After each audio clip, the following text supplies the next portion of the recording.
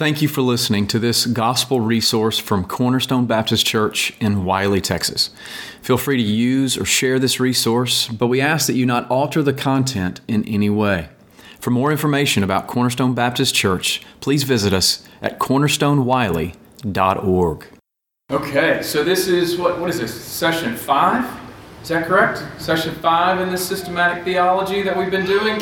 And tonight we're going to turn the corner to talk about the doctrine of God, what was generally referred to in systematic theology as theology proper. We've established a foundation of understanding that our theology has to be shaped by the Word of God. And we've talked about bibliology for the last 4 weeks, and now we're going to start talking a little bit about God. And this is probably going to take us through the rest of this course. Maybe not, but more than likely. There's so many different aspects of the doctrine of God that we want to make sure we cover. And I'm going to cover, tonight we're going to talk about the being of God and the divine attributes, what are typically referred to as the incommunicable attributes. They're referred to as incommunicable because they don't communicate. They're not attributes that God shares with us. They're attributes that God has in Himself. Things that are specific to His character and nature. And then we'll talk about the communicable attributes like God's grace and God's mercy, God's kindness and God's justice and those kind of things. And then we will talk about the works of God, creation and redemption, and what we learn about God through that. And then we'll talk about the Trinity. And Jeff's going to come back and he's going to teach for about 3 or 4 weeks on the Trinity. And then we'll see what kind of time we have left after that. So that's where we're going. But tonight we're going to talk about God and His divine or incommunicable attributes. And I'm going to start with a quote. And this is a quote from a book by A.W. Tozer. Some of y'all are familiar with A.W. Tozer's work. This is from the book, The Knowledge of the Holy. And here's what he says. What comes into our minds when we think about God is the most important thing about us. Some of you have heard that quote before. He goes on, he says, the history of mankind will probably show that no people has ever risen above its religion.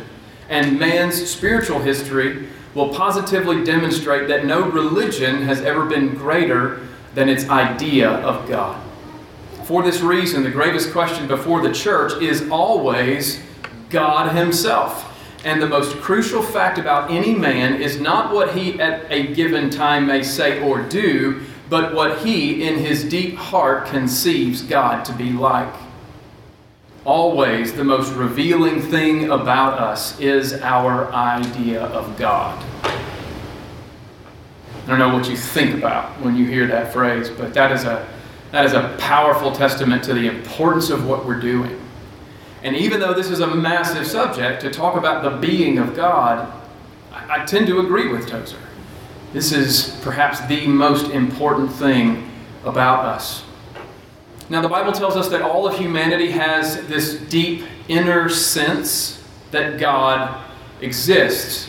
The reality of God is written on our hearts, according to Romans chapter 2. And like we learned several weeks ago, it's also written in the stars. The heavens declare the glory of God, and what can be known about God, at least in that sense, is made plain to us through the things that God has made. But there is a huge gap between that inner sense of God and an actual knowledge of the one true and living God. And the spirit of our age is one that tends to promote great thoughts about man, not great thoughts about God. Even in the church, there is this tendency for us to have great thoughts about man, but not great thoughts about God. And one of the results is that our concept of God is not shaped by the Bible, but it tends to be shaped by our own human instincts. We have a tendency to recreate God in our own image. Here's some quotes, some statements that are made of individuals coming up with their own version or vision of God. I can believe in a God of love, but not a God who judges people for their mistakes. I can't believe in a God who allows suffering to take place in the world. If there is a God, surely He must allow more than one way for people to come to Him. Years ago, I read a book by Tim Keller, and in the book, he talks about And I think it was the reason for God. And in the book, he talks about the idea of the Stepford God. And that illustration stuck with me. Are you familiar with the movie, The Stepford Wives? This idea that these men had this country club living, and then they had these beautiful wives, but these wives weren't perfectly submissive in every way, and so they hid their wives away and created little robots out of their wives, and their wives did everything they wanted them to do and said everything they wanted them to say and always looked the way that they wanted to. And at the end of the day, these men didn't have a relationship with a wife. They had this relationship with this robot. And when we do this with God, when we say, well, I can accept this about God, but not that about God, what we're doing is we're creating a God after our own image. We're creating a Stepford God, not an actual God, not the one true and living God. But there is a way that we can actually know God.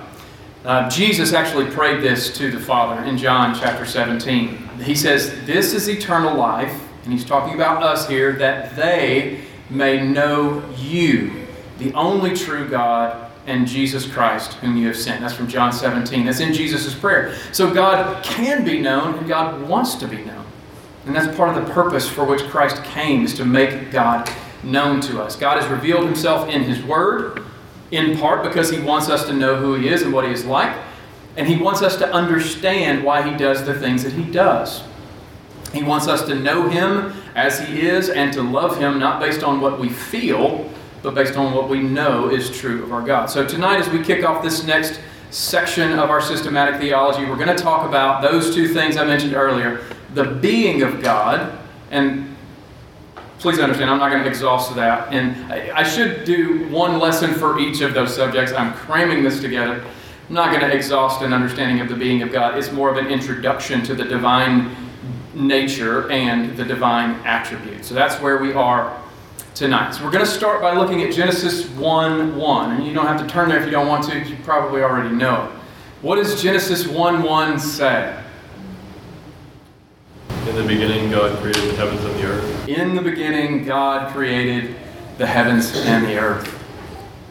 And there's a world of truth wrapped up in that phrase. And one of the things we learn about God from that phrase alone is that God was. In the beginning, God created the heavens and the earth. The Bible doesn't begin by giving us a basic introduction to God as the main character of the story. There is no philosophical explanation for his existence, nor is there a theological description of his nature. Instead, the Bible begins with the assumption of the existence of God, and it operates from page 1 with the understanding that God existed before the beginning of all things. There was a point at which there was nothing but God. And God has always been. I've been studying and thinking and talking to individuals about how do we define God in terms of his relationship to time. We tend to say things like God is outside of time, and that's not necessarily untrue, but it's probably best to say that God created time as the medium whereby other things that he created changes. And therefore God can enter into time, but God is not bound by time. He's always been. Time is something that he made. It's a created thing. But there was a point at which there was nothing but God. God exists on his own, independent of everything, outside of space and time, or at least not hindered by space and time. He, with wisdom and power and authority that is unique to his character, created everything that is.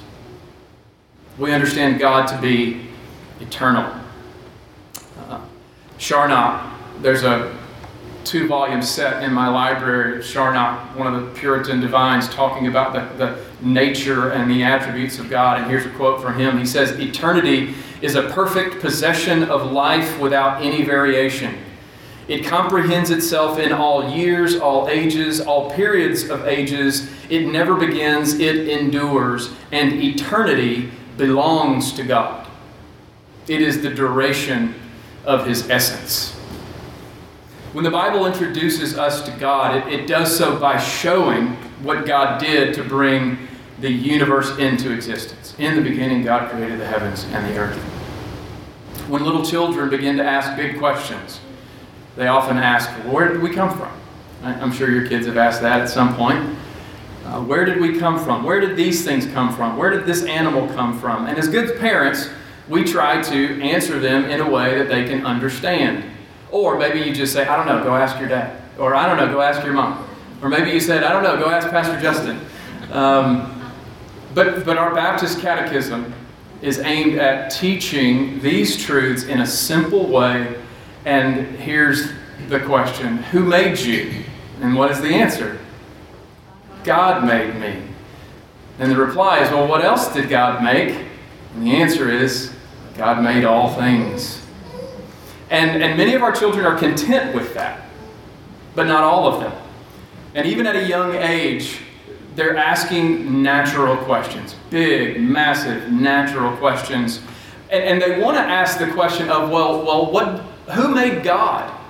If God made me and God made all things, then the natural next question is, well, then who made God? And that may be the point at which you say, well, go ask Pastor Justin.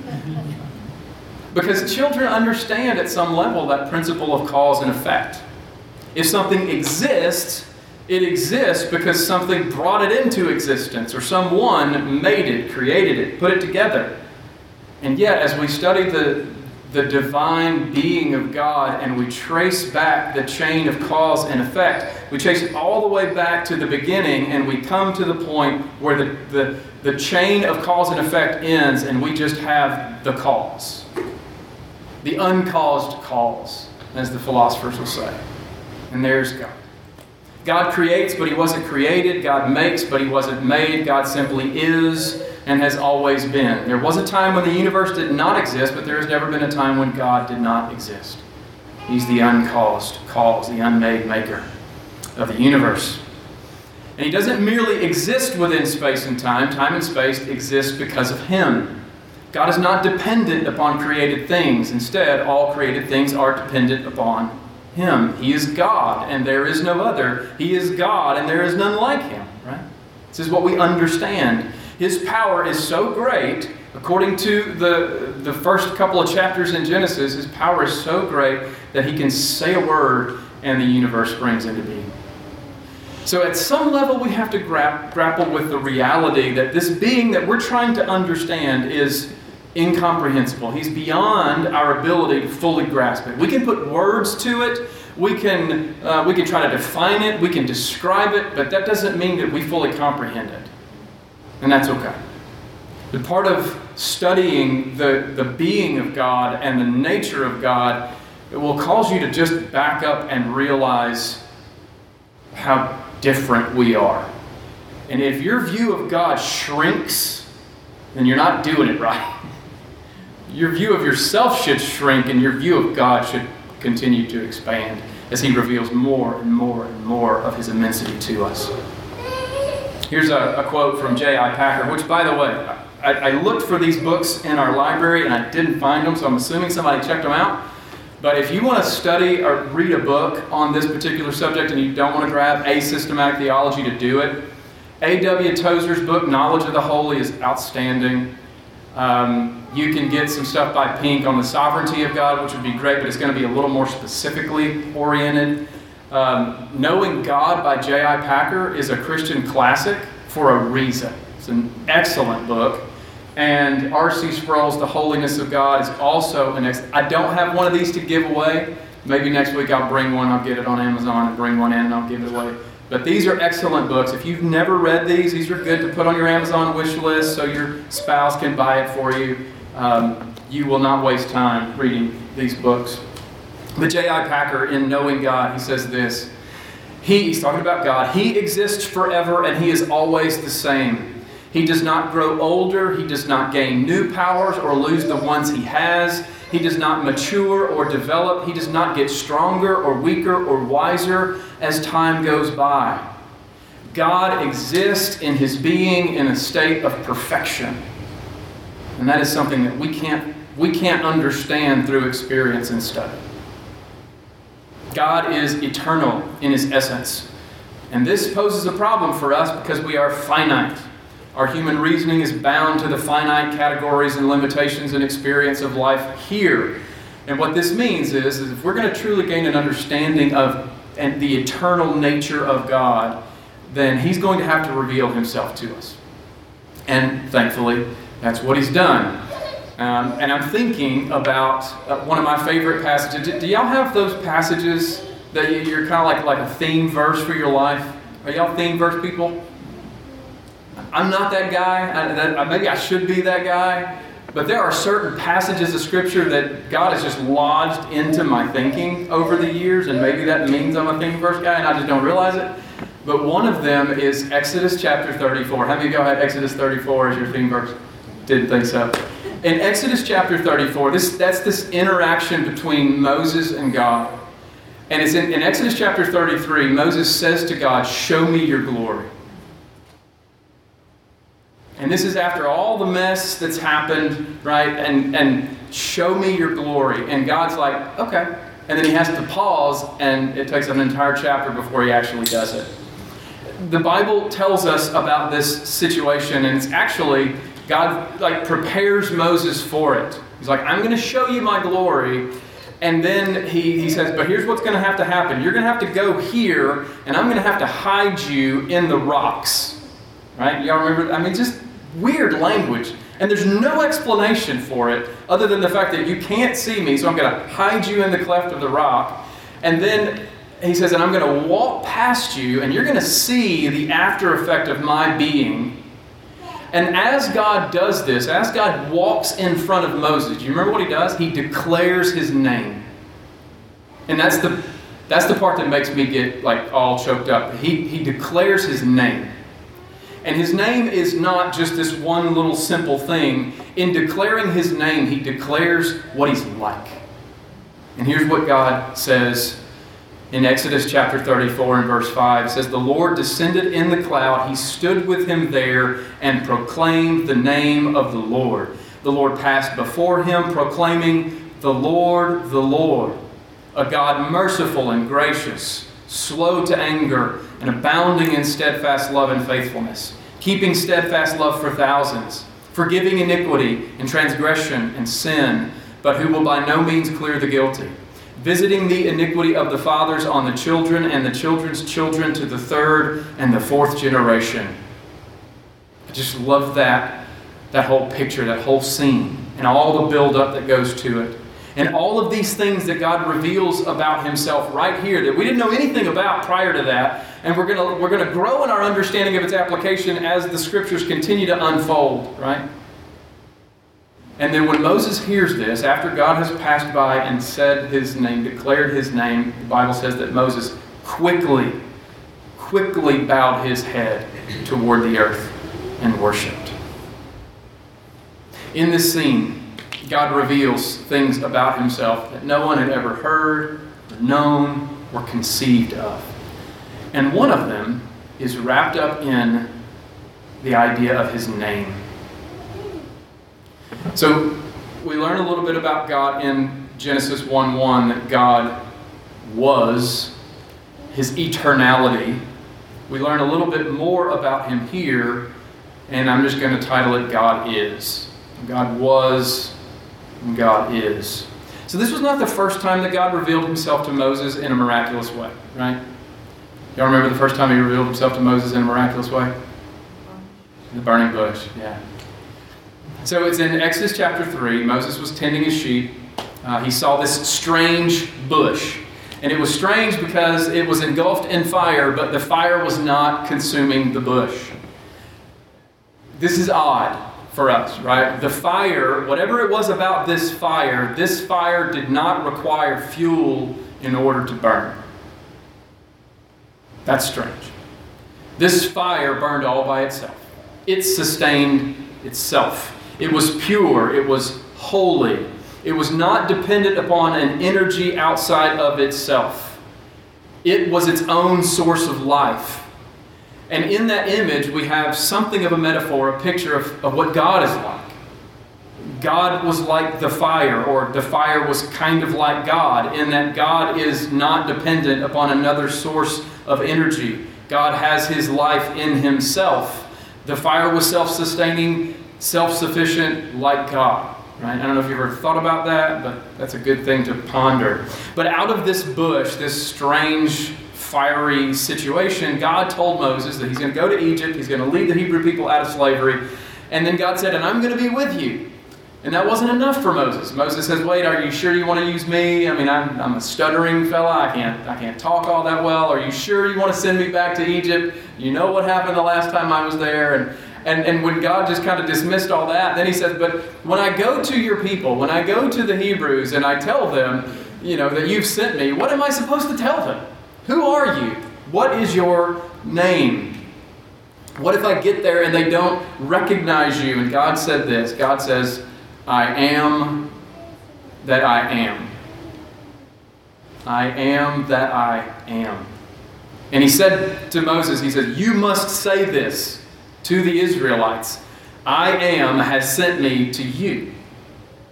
You probably heard somebody teach on this or read on this or thought about this yourself. I am is what we would understand to be the personal name of God. It is, in the Hebrew, it's pronounced Ehyeh, but we pronounce it Yahweh, right? Y'all familiar with that whole concept? This is the most common name for God that's used in Scripture. It occurs over 6,000 times. But when we see it in Scripture, we don't see it as Yahweh. We see it as all caps Lord, L-O-R-D. And I won't get into why it's done that way. But the question that I have is, what does this name mean? And what does this tell us about God? As God reveals himself to us, what does this tell us about God? Well, we already know from the beginning of the book of Genesis that God is eternal in the sense that he has always been, but this name helps to expand our understanding by showing us that not only has God always been, but God will always be. For God, there is no past or future, there is only present. Time begins and ends, but God is omnitemporal. It's one of those omnis. We're going to get into some more of those a little bit later. Time is a created medium wherein change occurs, but God does not change. He simply is. God is what he always was, and he is what he will always be. I know the first time I heard someone or I read someone describing the perfections of God in that sense, it was really hard for me to grasp it.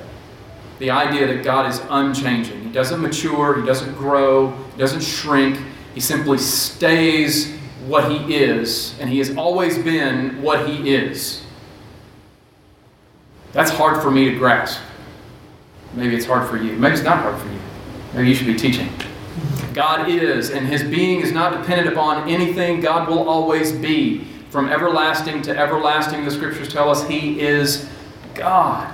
And when we see that phrase, it's not just a cute phrase that we should stick on a bumper sticker. It's telling us something about him. From everlasting to everlasting, he is God. That is his essence. But there is so much more for us to learn about God. So we've looked at two things. God was. We've looked at the fact that God is. And oh man, we've got four more. I'm gonna try to fly through this. Before I do that, I gotta ask you a question. Anybody familiar with the movie Hoosiers? Couple of you. The Dices. I fully expected Jeremy to be, because he's an old movie buff. I'm sure Jenny is too. There you go, John. Familiar with the movie Hoosiers. There's a scene in the movie Hoosiers that helps us to understand something. Hoosiers is about a small town high school basketball team making a run for the state championship. Never really been there, never done anything like that. But they got this guy, and he's just a stud, and so they're gonna make their run. But when they arrive at the gym, this is the big scene, right? When they arrive at the gym, it's the biggest gym they've ever seen. They've never been in anything like this. This is where the big game is going to be played, and the team is beginning to feel a little small. Y'all remember that scene, right? Powerful scene. The gym is massive compared to all the little small town gymnasiums they've been playing in, but the coach had a plan to settle his boys down. And y'all remember the plan. The coach pulls out what? A tape measure. Yeah. What is that going to do to settle your team down? Well, he gives it to the boys and he tells them to go out and measure the court. Measure the lines, measure the distance from the back line to the foul line, measure the floor to the rim, measure the sideline to sideline, measure all that stuff. And this exercise drove home for his team that, yes, this may be a bigger gymnasium than you've ever been, and this may be the biggest spotlight you've ever played in, but the gym floor that you're playing on is just the same as the one you played at back in Hickory. And what that did was it gave those boys a sense of calm. It comforted them. It gave them a sense of control, right? This is it. This is what we've been doing. We've been running down this floor. We've been shooting on that basket. We've got this, right? And that's what measuring things does for us. It gives us a sense that we understand this thing. We can control this. We've got this. And we measure all kinds of stuff. How many of you looked down at the packaging of the food you ate today? Don't raise your hand, but you look down at the packaging to see how many calories or how many sugars or how many whatevers were in the food you were about to eat. We do that kind of stuff all the time. We measure how long it's going to take to get from A to B, and we just do it naturally. We pull out our phones and say, go here, and it tells me, I'll be there in 17 minutes. And then we text our friend, I'll be there in 17 minutes. Well, we just measure everything. That's just what we do, and it gives us this sense of control. It helps us to feel like we have our hands wrapped around whatever the thing is. And the reason I bring up that illustration is to say this. When it comes to God, there is no measuring Him. We can measure ourselves. We can't measure Him. We know how big we are. We know how old we are. We know how, all of these different aspects of our life. We can't measure Him. We have no ability to quantify God in that sense. And therefore, we're not going to be able to control Him. We're not going to be able to have this sense that we've got this figured out. The moment that we feel like we put God in a box is the moment that we've failed as theologians to really understand His character and His nature.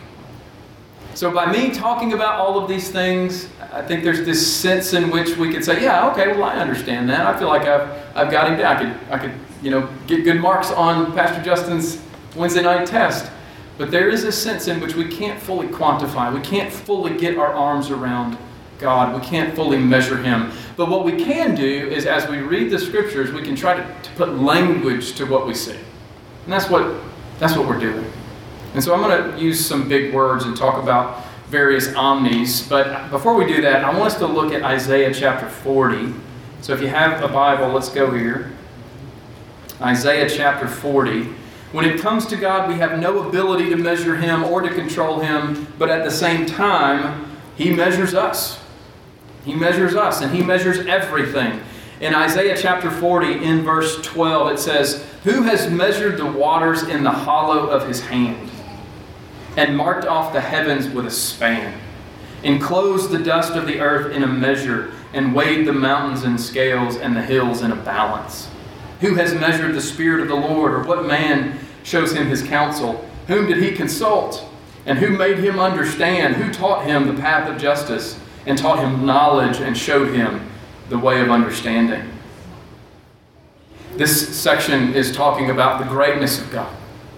And it almost gives us this image of a child playing, and he's playing with things that are so massive to us that we can hardly get our minds around them. Who measures the oceans in his hand? Who can tell us how heavy a mountain is? Well, that's God. He measures us. We don't measure Him. God was, God is, and the third thing I want to talk about is that God never changes. All right, we've already talked about it a little bit, but I'm going to give you a word. The word is immutability. You ever heard that word before? Immutability. It's a strange word. What does the word mutable or mutation imply? Change. Easy. Yes, absolutely. It implies change. And when you take the I am and the negation and you put it on the front and you call God immutable, you're saying that God does not change. We change. All kinds of things within creation change, but God is immutable. He does not change. We grow, we mature, we learn, we make mistakes, Hopefully we learn from them. Wisdom comes to us along the way as we experience various things, usually by making mistakes. Change is a natural part of our human experience, but God doesn't experience change the way we do. God is unchanging. And here are 5 ways that the Bible tells us that God does not change. Okay? 5 ways. Number 1, His life does not change. Psalm 90 in verse 2, before the mountains were brought forth, and ever you had formed the earth and the world, from everlasting to everlasting, you are God. I've already mentioned that phrase. This phrase occurs 6 times in the Old Testament as a description of God's being. From everlasting to everlasting, you are God. Malachi 3 and verse 6, for I, the Lord, do not change. Therefore you, O children of Jacob, are not consumed. He's talking about His mercy for them. Psalm 102 and verse 25, of old you laid the foundations of the earth, and the heavens are the work of your hands. They will perish, but you will remain. They will all wear out like a garment. You will change them like a robe, and they will pass away, but you are the same, and your years have no end. God does not change. His life, His being, does not change. God does not change in His character. His character does not change. He doesn't have hangry moments like you did this afternoon. He doesn't get cranky in the mornings before he has his coffee. He is never less kind, less honest. He's never more patient or more gracious. His character is the same yesterday, today, and forever. God is always, what I read earlier from Exodus chapter 34, He's always merciful and gracious. He's always slow to anger. He's always abounding in steadfast love and faithfulness. He's always keeping steadfast love for thousands, and all of the things that He says. He is always, His character never changes. His truth never changes. Psalm 119:89, forever, O Lord, your word is firmly fixed in the heavens. Isaiah 40, a little bit before the passage I read earlier. Isaiah 40 in verse 8, the grass withers, the flower fades, but the word of the Lord will stand forever. And so as we read our Bibles, we change, we grow, we learn. Our passions wax and wane. All of these things happen to us. But as we read our Bibles throughout the years, the Bible does not change. The Word of God does not change. And that means that it's just as relevant and important today as it was 2,000 years ago. It is a timeless reflection of the unchanging revelation of God to man. Number 4, His ways do not change. His ways do not change. God has purposes and plans, and yet the way in which He interacts with us specifically doesn't change. And I'm thinking specifically in terms of gospel principles. The gospel of grace, or the foundation of grace, that all of the covenants after the fall are laid upon. God does not change. His ways do not change. And therefore His actions towards sinful man does not change.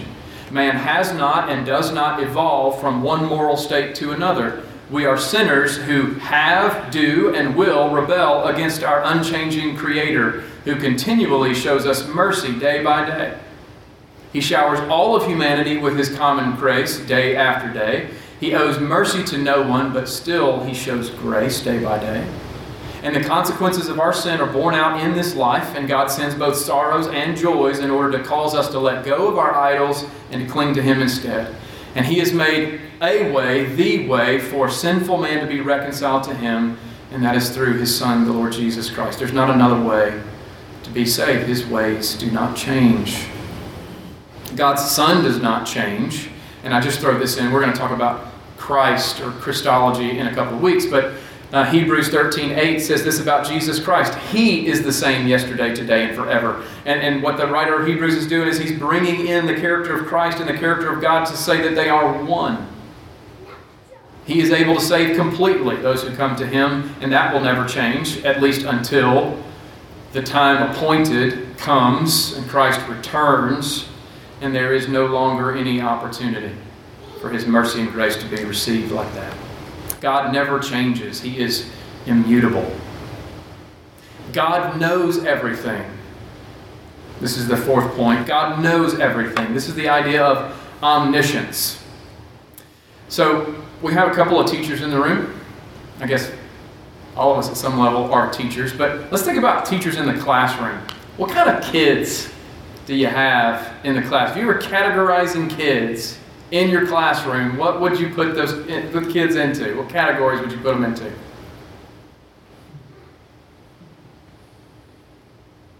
I mean, there's got to be a teacher's pet, right? Maybe. The teachers in the room are not saying anything right now. They don't want to be recorded. Each class comes equipped with certain students, right? You've got the whiny kid that never has what they want and always wants something more and always wants to sit somewhere else, and that person's bothering me and they won't quit tapping and all of that stuff. You've got the perfect one, the teacher's pet that's always ready to answer the question and always has their hand up and they always want to hand out the papers and they always want to take everything up. You have the one that always brings candy. I love that kid. The one that always brings candy and is handing it out because he wants to make everybody happy. But what classroom would be complete without the know-it-all? The know-it-all. The one who has the answers to all of the questions. The one who throws their hand up in the air before the teacher is even finished asking the question. And if the teacher doesn't tell you to raise their hand, they're going to shout the answer out before the teacher is through. Every class has a know-it-all.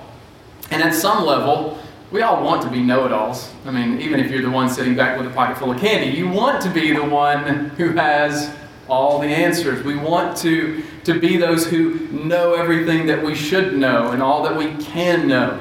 I mean, we look up to really intelligent people because they have knowledge and wisdom and understanding. But the most knowledgeable among us, the smartest person in the world, is only a faint shadow of the knowledge that God possesses. God knows everything. Everything. When the Bible teaches us about the scope of God's knowledge, it shows us that God has perfect knowledge of the past, perfect knowledge of the present, perfect knowledge of the future. Nothing is hidden from God. Not a sparrow falls to the ground that He doesn't know about it. There's not a hair on your head that isn't numbered. He knows every day of your life. It's written down in His book before any of them had ever begun. This is the way the Bible talks about God's knowledge. He knows everything. He knows everything that has occurred. He knows everything that is occurring, everything that could occur, and everything that will occur. God is never surprised. And the Bible tells us that He even knows the secret thoughts of the hearts of man. There's nothing that He doesn't know. God's knowledge is perfect. God's knowledge is such that He never learns. When's the last time you learned something new?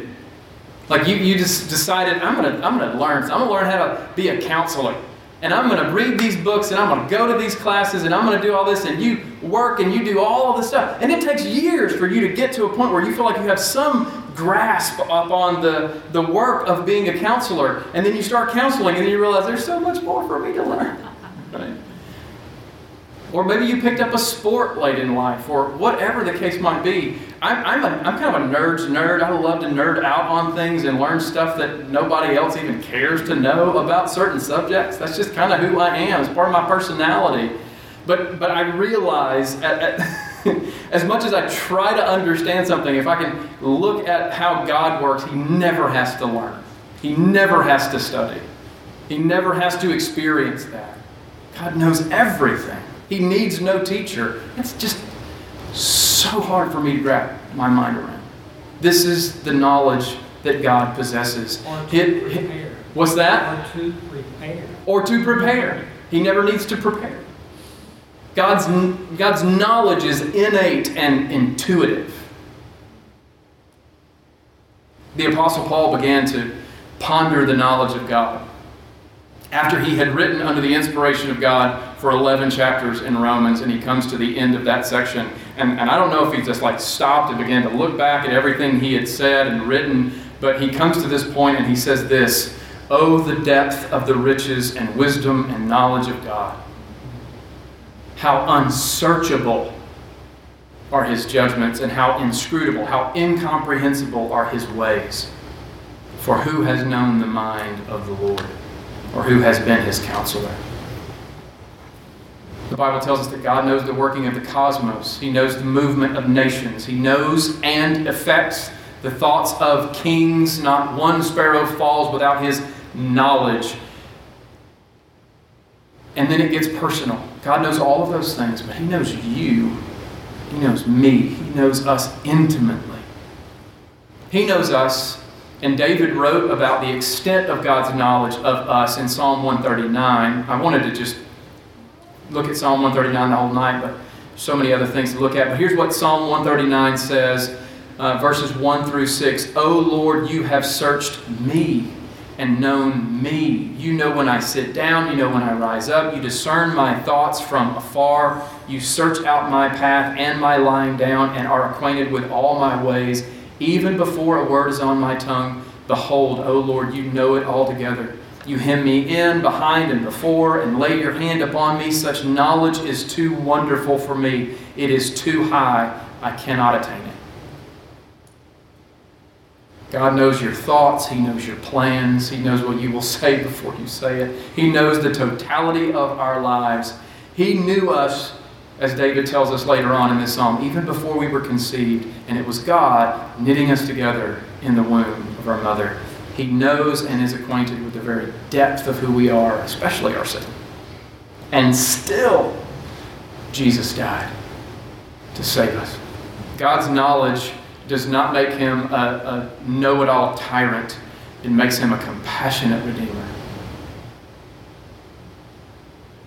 There's more. Our gracious God is omniscient, but our God is also omnipresent. He is everywhere. Now, over COVID, you probably had to learn a new skill, and you were really glad, if you were anything like me, to move on from your expertise in the skill of Zoom calls. If you're those people that really love to do FaceTime, then that's okay. That's fine. I'm not that guy, so please don't FaceTime me. But the Zoom thing, oh man. I mean, it's brilliant technology, right? I mean, it's like Wonka vision in our own day and age, right? I can be here in my house, and you can be in India, like Luke and Julie. That's the only way we used to talk to Luke and Julie was in India. And they were in India, now we were here. We talked like that, and I mean, it worked. It happened. I don't want to go too far. I'm just glad we've moved on from it. But it's interesting technology. It gives you the idea that you could be on two different sides of the globe all at the same time. But we know that's not true. There's even a place in southwestern U.S. where you can simultaneously be in 4 states at once. You know that place? Four Corners. There you go. You can go, and if you have the physical dexterity, you can stretch out in Colorado, New Mexico, Arizona, and Utah all at one time. Right? And it's just a little brass thing, right? That's all it is. It's a little star, and it says this, the Four Corners. Well, I mean, we know, even though we have the technology that allows us to do that, even there's some unique geographical points where we can do interesting things, we all know that we can only be in one place at a time. That we are limited in that way. God is not. God is not limited by space or time. Psalm 139 again. Where shall I go from your spirit? Where shall I flee from your presence? If I ascend to heaven, you're there. If I make my bed in Sheol, you're there. If I take the wings of the morning and dwell in the uttermost parts of the sea, even there your hand shall lead me and your right hand shall hold me. If I say, surely the darkness shall cover me and the light about me be night, even the darkness is not dark to you, the night is as bright as the day, for darkness is as light with you. Space and time, as I mentioned earlier, are aspects of creation. They are part of the medium of God's created ramification for time. They were made by God, and they do not bind God in any way. They exist for His purposes. He is not bound by them. In fact, it's safe and accurate to say He is not bound by anything. He has absolute freedom. In His divine immensity, He can simultaneously be upholding the universe by His power, be ruling from the throne of heaven, and be dwelling in the midst of His people. This is not a problem for God. Our God is omnipresent. All right, do we have time for one more? Maybe. Last one. God is all-powerful. He is omnipotent. Power. There's so many quotes that I could throw out for power. Maybe I don't have to do all of that. Maybe I just give you one illustration. power, even destructive power, has this magnetic draw for us. It's a fascinating thing. How many of you have ever seen those old clips of atomic bombs in their early stages being tested? It's fascinating, isn't it? I mean, they like dropped bombs in the middle of the ocean and had all of these ships set up to see the effects that it would have on the ships. And I don't know what it is, but I guess it's like the train wreck thing. When you see it, you know how devastating and how terrible it is, but you just can't take your eyes away from seeing it. Power displayed in that way. It's just fascinating. It draws our eye. It fills us with awe, is a better way to say it. But all of the things that we might conceive of as being powerfully destructive, they pale in comparison to the power that God wields. The idea, the biblical reality, and that God can speak a universe into existence and uphold that universe with the word of His power. That language is trying to help us understand just how powerful He is. There's no limit to His power. God is all-powerful, which means that He is able to do everything. But theologically, we would say, and I think it's right to do this, if there is some way in which we would understand that God has placed limits upon Himself, then we would say it this way, that God is able to do everything consistent with His holy will. Y'all heard that language before? It's in the Baptist Catechism. Can God do all things? Yes. He can do all His holy will. Job declared at the end of his encounter with God, I know that you can do all things, and that no purpose of yours can be thwarted. That's Job 42, after he'd come through and seen everything. In Psalm 115, verse 3, it says that our God is in the heavens and He does all that He pleases. And so if there is any limiting factor to the display of God's power, it's God's own purpose and will that limits it. In other words, He limits Himself. But there is actually no limit to the power of God. The omnipotence of God reveals nothing less than the godness of God. There's nothing our God cannot do. Right? You don't know that and love that song. All right, so I'm going to wrap this up, summarize it. God was, God is, and God will always be.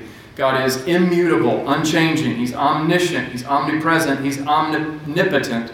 And I would argue, I think, I'm kind of studying this one, that He's omnitemporal. Here's the question. What happens in your heart when you hear this?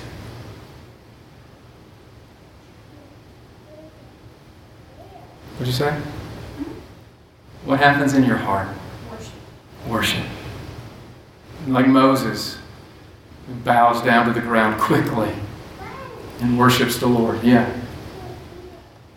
When you ponder these things, these attributes of God, we don't want to, we're not eager to stand up and flex our muscles so that we can show how big we are. We're not waiting for someone to stop talking so we can talk about how awesome we are.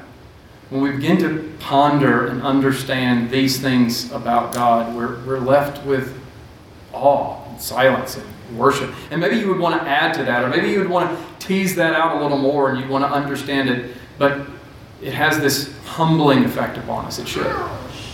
As we begin to grasp and understand what God is like. Jen Wilkin.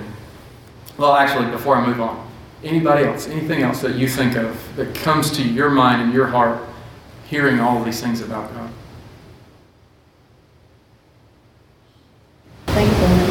Thankfulness.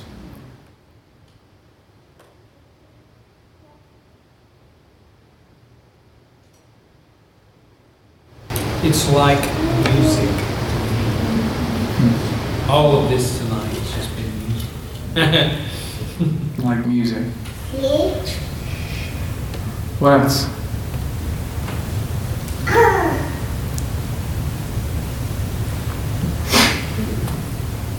How do we process these things? How do we respond to these things? We respond with thankfulness. We respond with worship. We respond with a desire to to sing sing praises to this God who's revealed himself, and not only revealed himself, but has revealed himself to be our gracious Savior.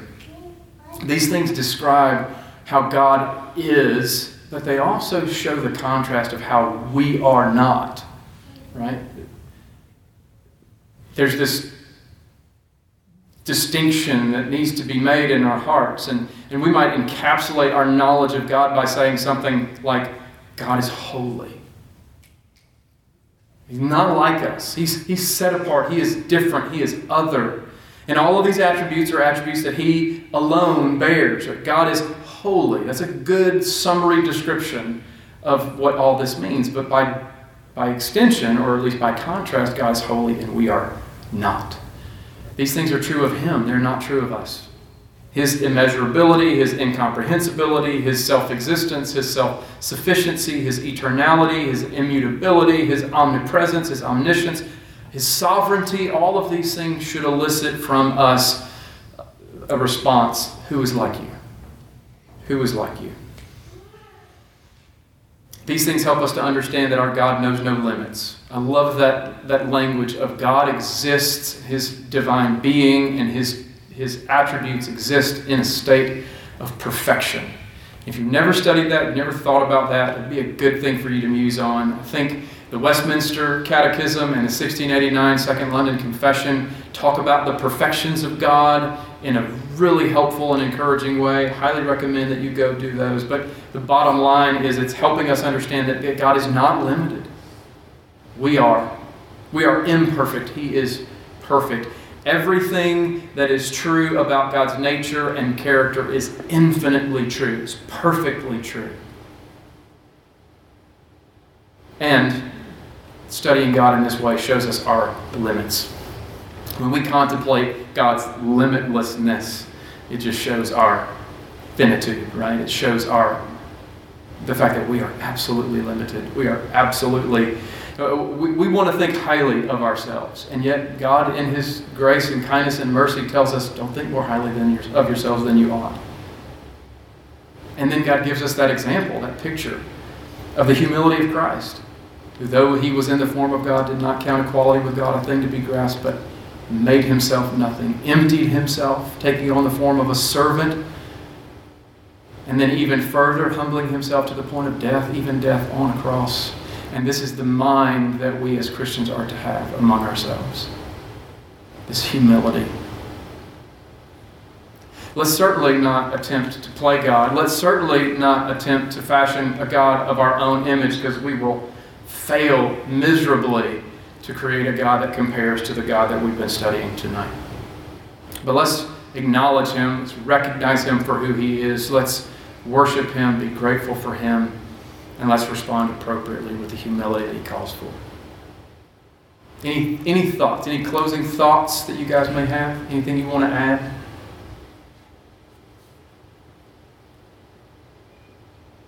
Well, let's do this. Let me pray for us. Just praise the Lord. You can pray along with me. And then we've got a few minutes before the kids all run in and that happens. So let's pray together. Father, I thank you for the time that we've had tonight to think about you, to look into your word and ponder what these things mean. I thank you that you have revealed yourself to us through your word.